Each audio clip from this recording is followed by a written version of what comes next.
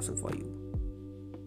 If you want to be a successful person in life, don't think what people will think, because many of the great personalities never judge their past.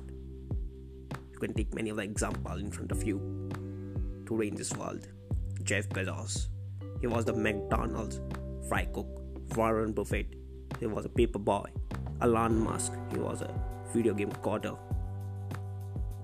Jack Ma, he was a tour guide. So never judgment your present situation.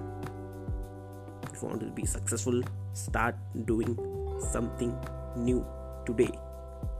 If you are around 20-30 years old, start doing some of the small businesses, investing.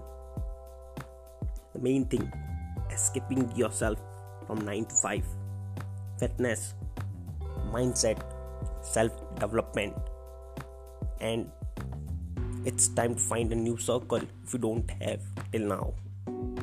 Your network is your net worth. I want to say one thing: people do not decide the future, they decide their habits, and their habits decide their future. Last, I want to say, don't use your energy to worry, use your energy to believe. Thank you.